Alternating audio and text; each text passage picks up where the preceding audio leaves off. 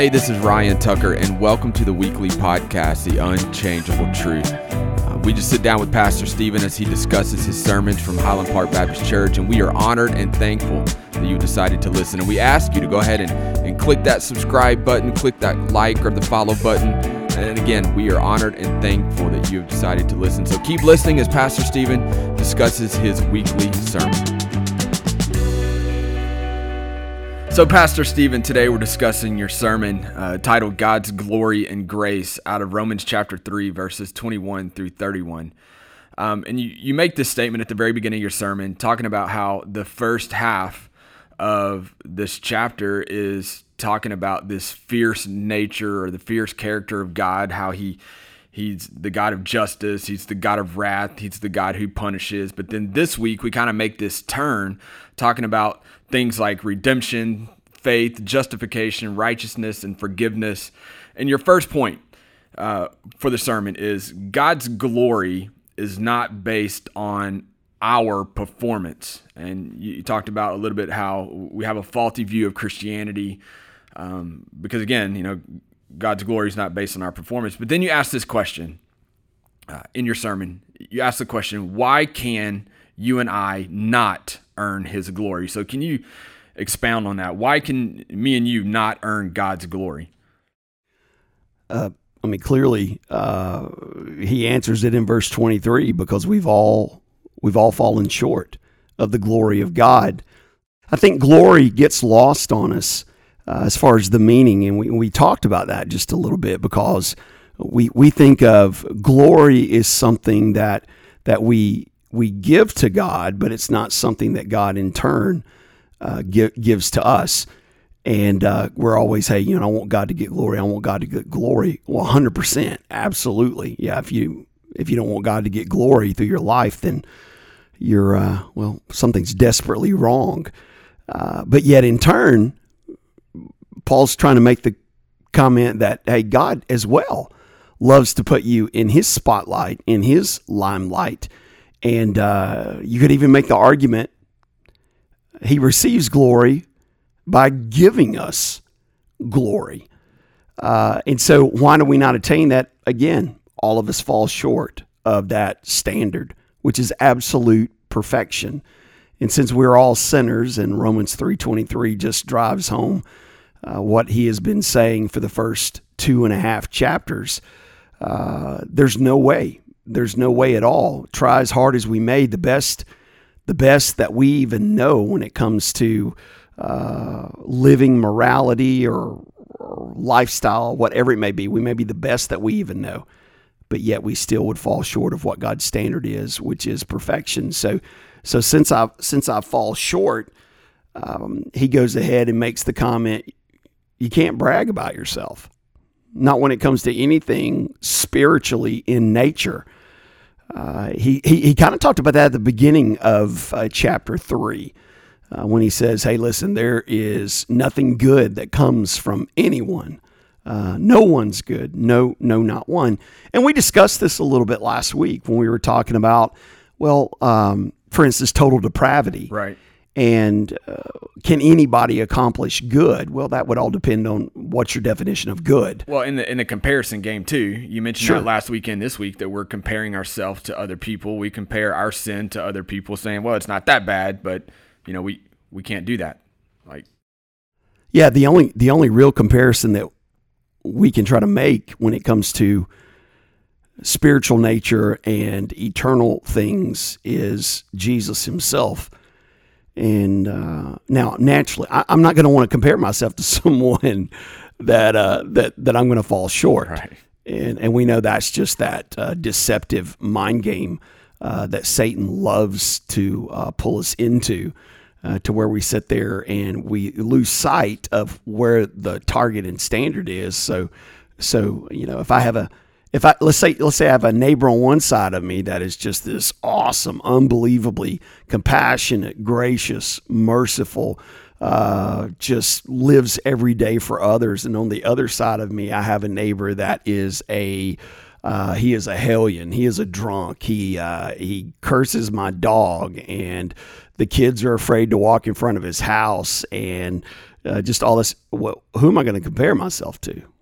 Absolutely, the one that is deplorable, if you will, the one that is is a sinner. But Paul's making the case. Well, we're all in that dude's court.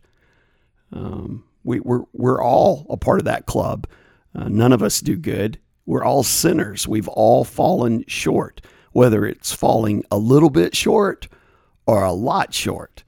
We're all short, and so that's the reason why we can't perform in such a way where God will say, "You know what? I'm gonna put my limelight of approval on you, the spotlight of my acceptance.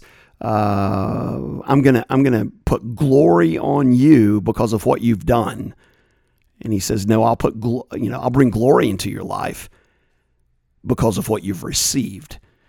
Which we know is salvation through faith and faith alone. And that's how God gets the greatest glory, by taking somebody like us, no good from us, all falling short, sinners by nature, sinners by choice, and him saying, "You know what? I'm gonna forgive you. I'm gonna cleanse you, and I'm gonna make in you a new creation." What other deed or action could bring greater glory? And again, that's looking at it from our side. Right. I mean, we should give God glory just because God's God and he deserves glory. Right. He's worthy of glory if he didn't save a single one of us. Right. That's the reason why sometimes I struggle with some of these worship songs, to where we're like, I'm praising you, God, because of what you've done. Okay. I mean, I get that. I understand that. But it's a catchy tune. It is a catchy tune, man. Sometimes you'll sing it over and over, not even wanting to sing it over and over. And I'm not knocking the song as much as, and I would say from our human perspective and our human mindset, well, yeah, I'm going to praise you, God, because look at what you've done. The gospel, salvation, all those things, mercy. But he's worthy of our praise because he is God. Period. Right. If and I say this all the time, if he never did another thing for us, he is still worthy of our praise and glory. And that's a hard thing for all of us, right, to try to grasp, because naturally we want to look at outcome, we want to look at action, and so that spills over, Ryan, into our own lives. So I'm going to give God praise. I'm going to give God glory because look at what God has done. Okay, God's going to give me glory because he's saying, look at what I've done. And he's like, no, I'll give you glory in spite of what you've done. It's what I've done in your life. So anyway, thoroughly made that confusing. No. And clearly this is a gospel message. Like, if we go through everything that you talked about on your sermon on Sunday, it's a gospel message. And then your next point kind of shifting to the fact that God's grace, because of who he is, because of what he's done, because of how he works, his grace is a free gift. And you mentioned the human mindset, and it's hard for us to accept a free gift. We always think that there's something attached, like there are strings attached to anything that somebody gives us. We have a hard time grasping the fact that things are free. We have a hard time grasping the fact that there are no strings attached because of our human mindset. Because everything in life, there's something always attached. Nothing is ever completely free. Someone or something expects something from us. So it's hard to grab this free concept, but God's grace is a free gift. Yeah, well, I mean, clearly that's the definition of grace, right. Unmerited favor. But I want to go back to kind of the first comment that you made. Okay. This is a gospel message. I would say that if you are in any church, if you're listening to anyone who is speaking on behalf of God and the Bible, and if they are conveying and proclaiming any message that is not a gospel message, then you need to get your theology and doctrine somewhere else. Because we draw this point out over and over again, especially through our church. And we're not the only ones who have the corner market on it. This is just what I know, live, and breathe. So Right. Everything goes back to the gospel of Jesus Christ. I mean, can you imagine dealing with this and then saying, oh, by the way, you have no hope. You're dirty. You're rotten. No one is good. All have fallen short. Just want to make sure you knew that. So go to Burger King today or wherever you like to eat and enjoy your lunch. And that'd be horrible. But yeah, answering the question that you asked, though, is we are always leery of any freebie because there is no such thing as a freebie. Right. There's always something attached to that in the world that we live in. And can I say as well, I think there's also selfishness on our behalf because we want to ascribe more value to ourselves when it comes to the salvation story than we deserve. I heard an old preacher say it this way, and I really can't say anything more profound than this when it comes to our part in the gospel. He's like, God's the one who did the saving. I'm the one who did the sinning. Right. And yeah, absolutely. So when we put much more value on our part in this whole gospel story in our lives, then that's why we're like, okay, yeah, I get the whole grace thing. I get the whole unmerited favor thing, but it's grace and Right. how well I live. It's grace and how good of a church member I am. It's grace and, I mean, we could continue all day to add different things to that. Well, no, the very definition of grace is it is grace. Right. Period. Period. So, yeah, I think that's hard for us because just like everybody, why would God do this for me? Well, the reason why God would do that for you is not because of who you are. It's about His character. It's about His nature.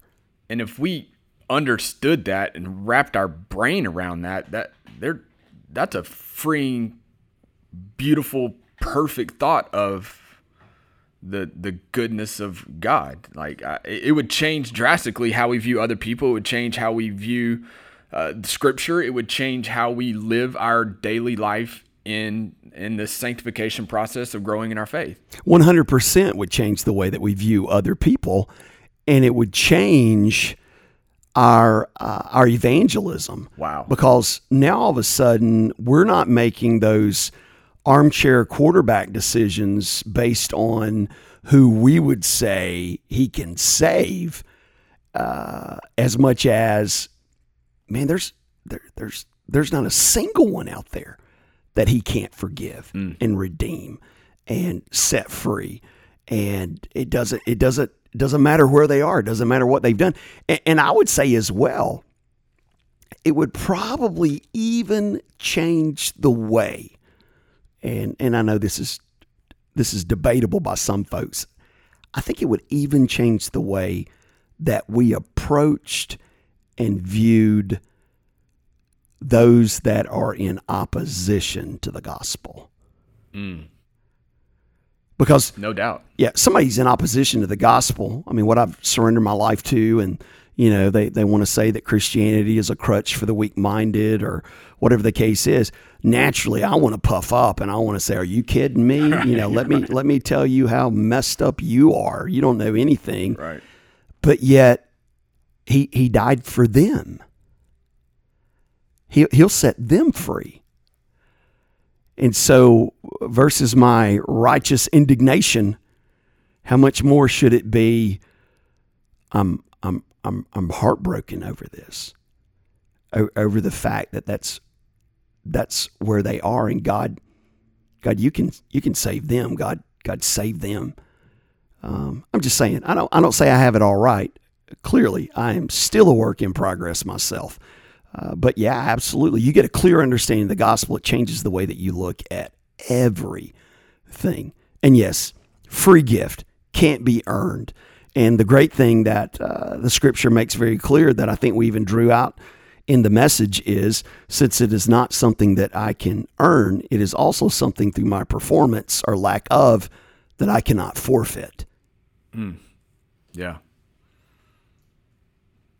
So next, you talk about Jesus's act of redemption, his act of atonement, because there is this free gift of grace. Like Jesus redeemed us, he has atoned us. But in verse 25 in Romans, there's this weird word that maybe people don't know. So I'm going to ask you to explain it, this word propitiation. So if we're talking to somebody outside the church, or maybe somebody listening on this podcast that really doesn't understand that churchy word, what is meant by that word propitiation? It's multi-layered. We probably don't walk around every day saying in a sentence, right? Right. Using the word propitiation. Basically, it's twofold. It's sacrifice and atonement, or maybe better way to describe it, an atoning sacrifice. We might even say a substitute. We might even say one that has taken our place, one that has done for us what we ourselves could never do. He has atoned us from being what Paul spent the first 2.5 chapters making the defense of. He atoned the fact that we are not good. He has atoned the fact that we all fall short.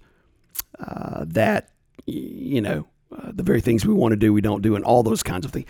He has atoned that. He has made that right. We would even say he is going right the opposite of that.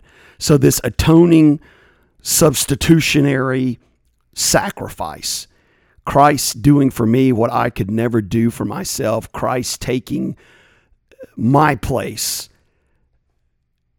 paying my price, not his place, not his price, but him doing that on my behalf. That's to me, that's the understanding and the meaning of the word propitiation. Well, yeah, and that idea of substitutionary atonement should cause us to, just listening to this and recapping this is having me take a moment and just be thankful for the God that sent his son Jesus for me. I think it should cause us to have a moment of worship, have a moment of thanksgiving towards the God of grace and the God of mercy.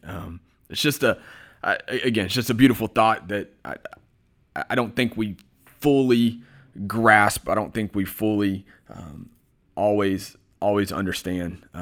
But it's such a perfect thing. And Ryan, the biggest problem with so many followers of Christ today, and I fall in this camp, I think the biggest problem with our evangelism, the biggest problem with the subject matter of our prayers, the biggest problem with an attitude and a heart of gratitude and thanksgiving is we have forgotten what it was like to be lost. Yeah. And man, that is a very dangerous place to be, to forget this is who we were before Christ. This is where we would be headed if it weren't for Christ. The very fact, a mentor of mine, Johnny, says this so many times: you've been snatched out of the fires of hell. What a very graphic picture that is. Snatched from the very fires of hell. That's something that we keep ever before us.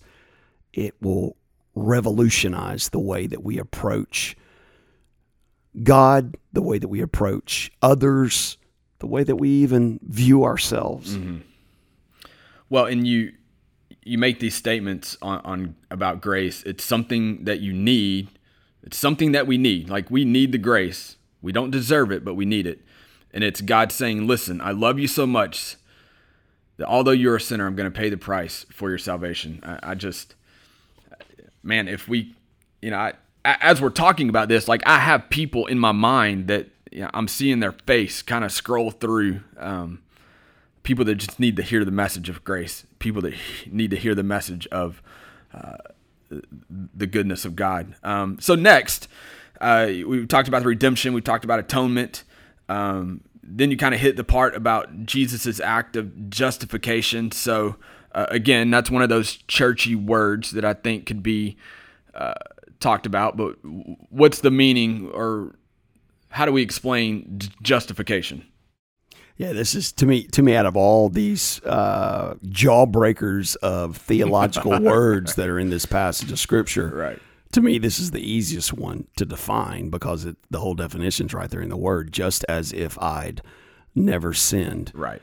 The very fact that God looks at us once we have received his grace through our faith in Jesus Christ, he looks at us just as the way he views his son, as not being tainted, not having, not being defined by our nature and even our choice, which is sin, but instead looking at us and seeing us as, as righteous, being in right standing with him. That's a great word as well. Right. The very fact that righteous is, we're not talking about being self-righteous or anything along those lines, as much as we're talking about the righteous standing that we have in Jesus Christ. Again, not by works that we have done, but by what he has gifted and granted to us the moment that we trust Jesus as Savior and Lord. So justification, it's hard for us to really look at ourselves through the lens of justification. And it's kind of like, I'll forgive myself, but I can never forget that. Well, yeah. I mean, unless you have a lobotomy, right? You're always going to remember. Right. I would even sit there and say, "Whoa, boy, that would be a slippery slope if you move forward and you don't remember that which you have been set free from." But to think that God sits there and God's like, "Yeah, hey, I've taken your sin. I've cast it as far as the east is from the west. I've hidden it behind my back. I've buried it in the deepest part of the sea. I remember it no more." What a powerful, powerful testimony to, again, his character and his nature. And so it's just as if I'd never sinned. When it's hard, it's hard for us to wrap our head around the simplicity of the gospel. Like, I know that people debate it. I know that people debate Scripture all the time. But the simplicity of the gospel is, he's justified us. He's redeemed us. His way is perfect. And I like this quote that you said. I don't know if it was you or you got it from somebody, but it says, "When God's grace intersects my faith, that's when salvation occurs. It takes God's grace responded to by my faith." So, can you speak on that? Like, combining the grace and the faith words that we use so often in Christian terminology, combining those two together, like. Yeah. There are some folks out there that think that grace just happens. That God has some folks that he has placed upon his grace list, some folks that he has not placed upon his grace list, on his damnation list. And those that are on the grace list, they're going to receive grace no matter what. I mean, it's just going to happen. Well, for me, there are all kinds of problems with that. The first one, arguably the most well-known passage of Scripture out there, John 3:16. "For God so loved the world that he gave his one and only Son," right? So grace is not just something that automatically happens. Grace is something that God has made available, that he says, I've already done all that needs to be done. Here, I offer this to you. It's like Ephesians says, it is the free gift of grace, the gift of grace, not the, not the act, or not the standing or status or predetermined will of God that you cannot choose to receive. But here's the gift that I offer to you. And it's when by faith we say, I believe that Jesus forgives. I believe that Jesus cleanses. I believe that your grace can make me righteous and can redeem me. All of a sudden, those come together, they activate, and that brings about what we know as salvation. Now, a lot of folks get hung up on it a little bit because they say, well, no, hang on now. Hang on. So now you're saying you do have to do something. Right. Well, can I just say this? Faith is even a gift from God. Yeah. Faith is that gift. But again, I still have to exercise by faith. A lot of times folks, I know they say, oh, you're a free willer.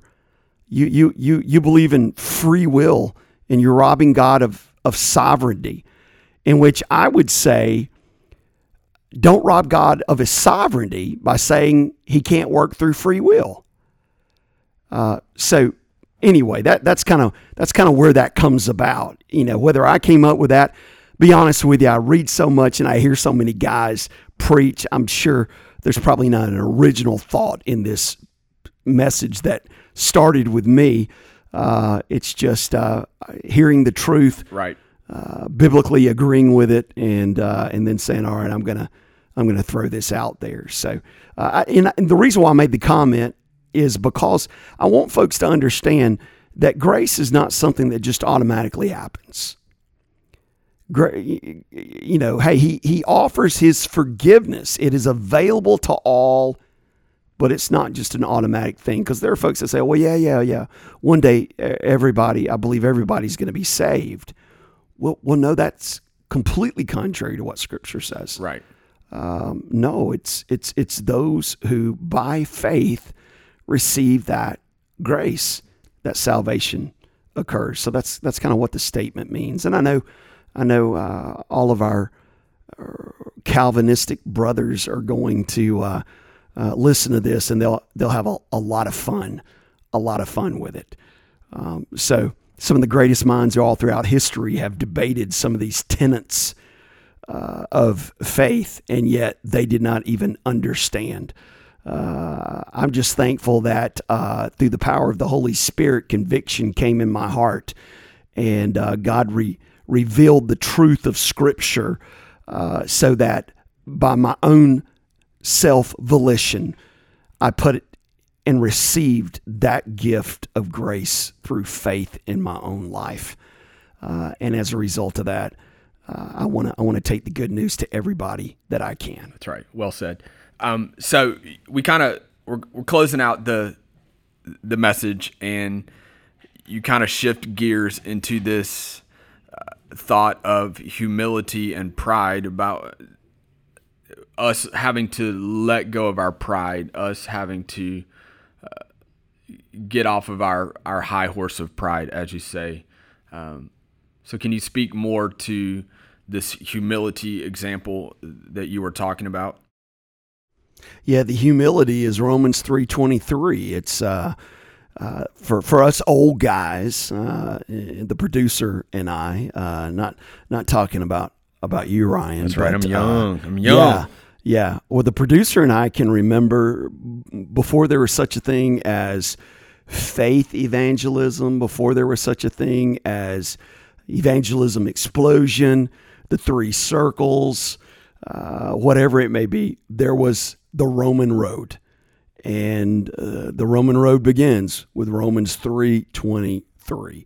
The ABCs of salvation: admit that I am a sinner. Can I tell you that one of the biggest stumbling blocks for so many people when it comes to the gospel of Jesus Christ is they're unwilling to admit that they need help.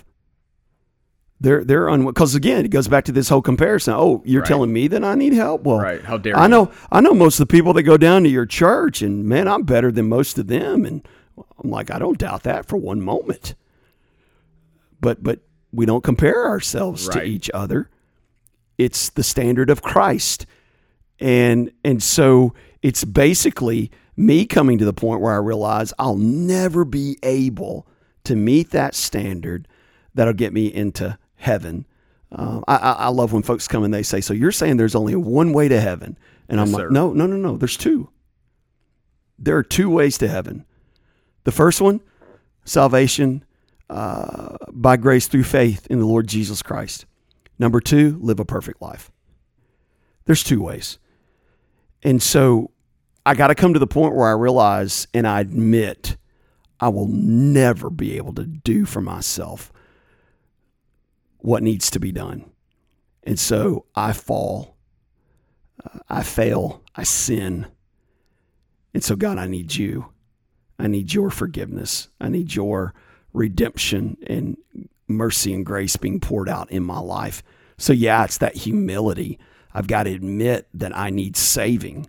It's like, we live here in Panama City, Florida, and unfortunately, there are times of the year that folks will descend upon us here. Now, that's not unfortunate because that helps our economy out tremendously. But what we know as being people who live on the panhandle of Florida is, hey, red flag, double red flag, stay out of the water. And you get folks that have spent thousands of dollars to come down for like 7 days, and they're like, what's been a red flag every day we've been here? I don't care. I'm going out in the water. And then all of a sudden you're reading the paper or you read online or whatever, a tragic drowning. How foolish would it be for somebody to get sucked out into the Gulf? Clearly they're drowning. And a lifeguard goes in to try to rescue them, and they're like, no, I'm good. No, I'm going to be able to make it. But you can't even tread water. No, I'm still good. It'll be all right. I'll take care of myself. And we hear that and we're like, well, that's a foolish analogy to even make, because nobody would ever do that. And I would say, how much more for someone to sit there and you're like, don't you see you're drowning in yourself? You're drowning in your own sin. You're drowning in your failure. You're drowning in a heart that longs for peace but has never known peace, not for any prolonged period of time. You need saving. You need to be rescued. Admit that. I mean, the Savior's there. He's like, hey, I'll tell you how this thing will end. Yeah. Just by faith, surrender to me. So, that's that whole humility piece.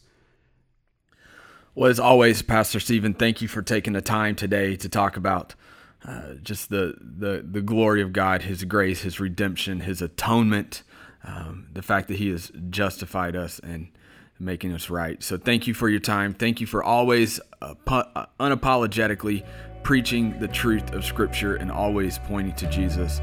So thank you for your time, and thank you guys for listening. We'll see you next week. Hi, this is Pastor Stephen Kyle, and I want to thank you today for listening to our Unchangeable Truth podcast.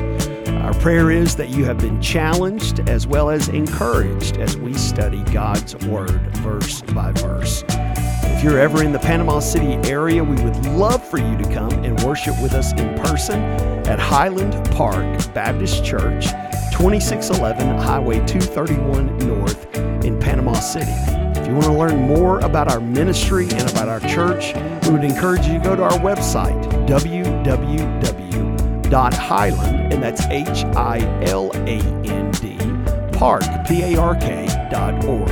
If you have any questions or any comments about today's podcast, feel free to shoot us an email at info@highlandpark.org. That's HILANDPARK.org. Our prayer is that you would continue to draw close to God. And if you don't know Christ as Lord and Savior, please reach out to us and let us share with you the greatest story that's ever been told.